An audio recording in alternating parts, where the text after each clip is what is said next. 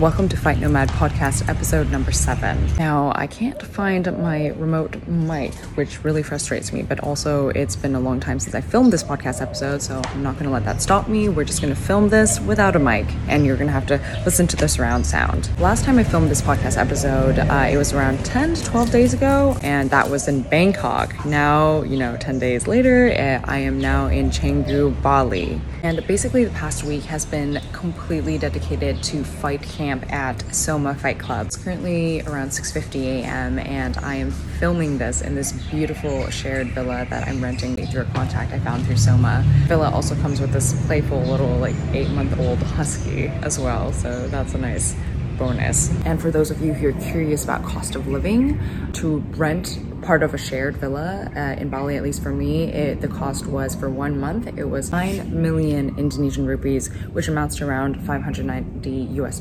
The topic of this podcast episode is going to be divided into 2 sections. The first section is going to be my first impressions of Canggu, Bali as a newcomer, and then the second section is going to be dedicated to my experience of fight camp at Soma Fight Club. First impressions of Canggu, Bali. Those of you who know a little bit about my past, I've been living for the past 7 years in Thailand. Originally that wasn't the intention. I was 20 years old when I came to Thailand. My dream was to be a digital nomad, travel around to different countries, but I ended up staying there for a couple years and COVID extended that a bunch. But now that the borders are open again, I'm traveling so much more. And now I'd love to tell you my first impressions of Canggu. What stopped me from coming to Bali for the longest time was because everyone in Thailand is always like, traffic is so insane in Bali. Traffic is horrible. Now, here's my impression having lived here. Yes, it is congested, and the reason why is because the roads are not made for cars. Essentially, I actually found this out a couple of days ago. It's really interesting.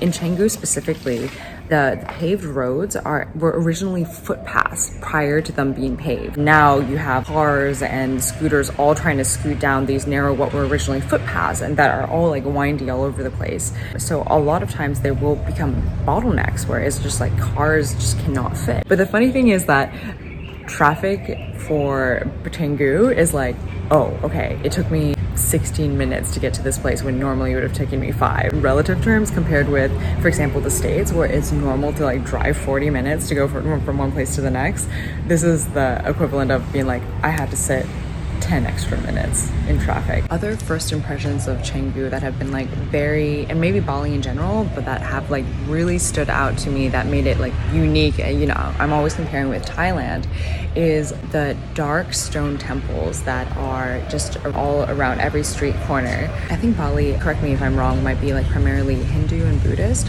but there's on every corner, there's oftentimes you'll see all the time these small offerings. There'll be these grass plates with little offerings in it, crackers and little sweets and incense inside it, and you see that all the time. And also another thing that stands out a lot to me about Canggu specifically is that whenever I look up in the sky, I almost always see kites just floating in the sky, it's so unusual. I wasn't expecting that.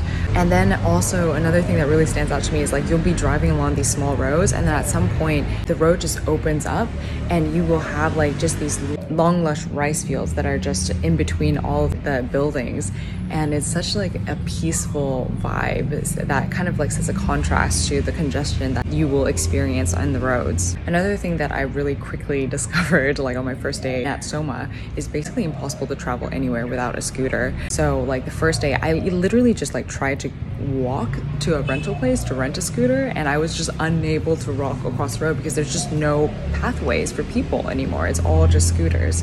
With that being said, I immediately rented a scooter, and that was the connection in Soma. And to provide a little bit of extra cost of living, if you're considering coming to Bali, I paid 900,000 Indonesian rupees, which is around $60 to rent a scooter for the month. Alternatively, I think there are also 2 transportation apps. There's Grab and there's an Indonesian app called Gojek, which is the most popular one, which I still haven't used. I just generally am lazy. I use Grab. Grab is also what is used in Thailand as well. Grab and Goja can also be used for food delivery as well, which is kind of like what I used quite a lot before I switched over to the Solomons for my meal prep for the fight camp. Okay, there's a tractor passing by. You'll probably hear it in the background. My favorite cafe, and which was referred to me by my friend Gustavo, is called Zen Cafe. And I like it. It's probably like 16-minute drive from here, and it's what I like a lot about it. It is huge. It's designed to force digital nomads. It has like a special place where people who work online can sit, and what I like the best about it is that it's right next to the beach. So like, for example, yesterday was Sunday and I went there and I worked a bit on my phone, and then afterwards I just went to the beach and walked along the ocean for a little bit and just chilled out, connected with nature, put my feet in the sand, and I really like that. I think I'm definitely going to go back to that cafe just to have that routine of the work and then go chill at the beach. That being said, I actually, the work-life balance or work-fight camp balance has not at all been what I was envisioning. Let's now move into section number 2, where I talk to you about my experience of fight camp at Soma Fight Club. I'm going to be transparent. When I came to Bali, to Canggu, to go train with Soma, in my head, my vision was, I was like, okay, great. I'm going to it's going to be like a perfect balance. Like in the morning, I'm going to work. In the evenings, I'm going to train for fight camp. And that's how it's going to work. But things are run a bit differently at Soma. Like the head coach is very present. He's there for all the fighters. Soma, has a number of very, very high level fighters in both striking, jiu-jitsu, and MMA. I think there's like 3 UFC fighters currently here at Soma. At Soma, they are so much more hands-on. The training has kind of just completely taken over my life over the past 10 days, because how they divide is they divide it into sessions. So it's like you have a 10 a.m. session, then you have a 4 p.m. session. And because the coaches, who are all really high level, they all know that you're fighting. I'm fighting on September the 1st. They push you extra hard. So just like with that kind of schedule of like 10 a.m. training and then 4 or 5 p.m. training again, with that kind of schedule, it was overly ambitious for me to want to achieve my entrepreneurial goals while also train for a fight camp at the same time. Although I keep on telling myself, it is possible, because like all the pro fighters that I respect and admire who are based in the States and in Australia, like that I've talked to, like they have full-time jobs and they're also can train like a professional. So it is a false assumption for me to say that you cannot be a pro fighter and have a full-time job. But then again, with that being said, I was totally unable to balance both of that during these past 10 days. Fight camp has wrecked me. Hopefully my body like shows some difference for it. In addition to the fight preparation, I think what has been different in this training camp is that I've started working specifically with a meal prep company and nutritionist, the Solomons, in order to prep, because we're going to be fighting at 62 kilograms, and normally I walk around at 67 kilograms. And in the past, like the mistake that I would make, because I'd always get so nervous about weight cuts, is that I would undereat, and then like the weeks coming up to the fight, I would have just zero energy to train. And so that was something that I noticed that I fucked up in my previous fight camp. So I was just like, okay, this time I want to work with someone in order to, make sure I don't make that same mistake again of under eating and then like getting really freaked out and then binge eating, not having energy to train. And so this time I've worked with the Solomons. They've given me like specific meal plans coming up to the fight, and it's definitely a lot more. It is like carbs, protein, vegetables, and now I've noticed like a complete difference coming up to the fight camp. So not only am I on track to like meet the weight, but also I've had like all the energy in order to train. So that's a really great progress and improvement compared with my previous fight camps, where I lost muscle, I lost energy, I lost cardio. That being said, I love the vibe at Soma. It's like a super nice family vibe. Like, the people who work there like greet you by name, nice community vibe where it's like really easy to make friends. I love it. It's become like, this has definitely become my second home. This also reaffirms to me like something that I love so much about how I've designed my lifestyle, embedding myself in the martial arts world, because it's like wherever I travel to, I can meet like-minded people who share similar interests.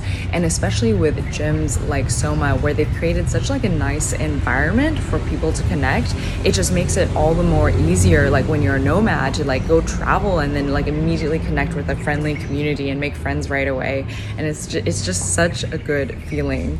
And in spite of the traffic in Canggu, Bali. I love it here so much. I think like this will definitely become one of my second homes. I think it's because of Soma. Like if Soma wasn't here, I would probably pick, I've heard a lot of good things about Uluwatu in Bali, which is a lot less crowded. Like right now, Canggu is definitely quite crowded. But for me, I have like a specific criteria for places when I'm traveling that I would consider living long term. And then for me, when I say long term, I'd say like 3 months is long term for me. 6 months is long term. My criteria is like, is there nature around?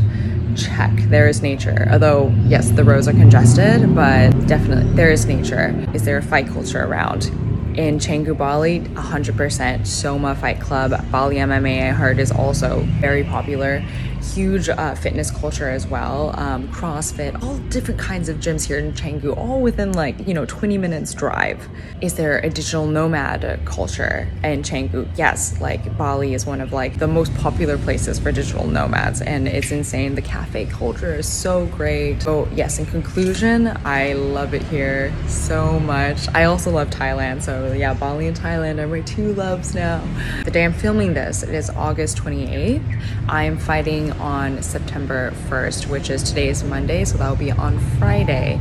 And hopefully the next podcast episode, I give you a little bit of an update on that.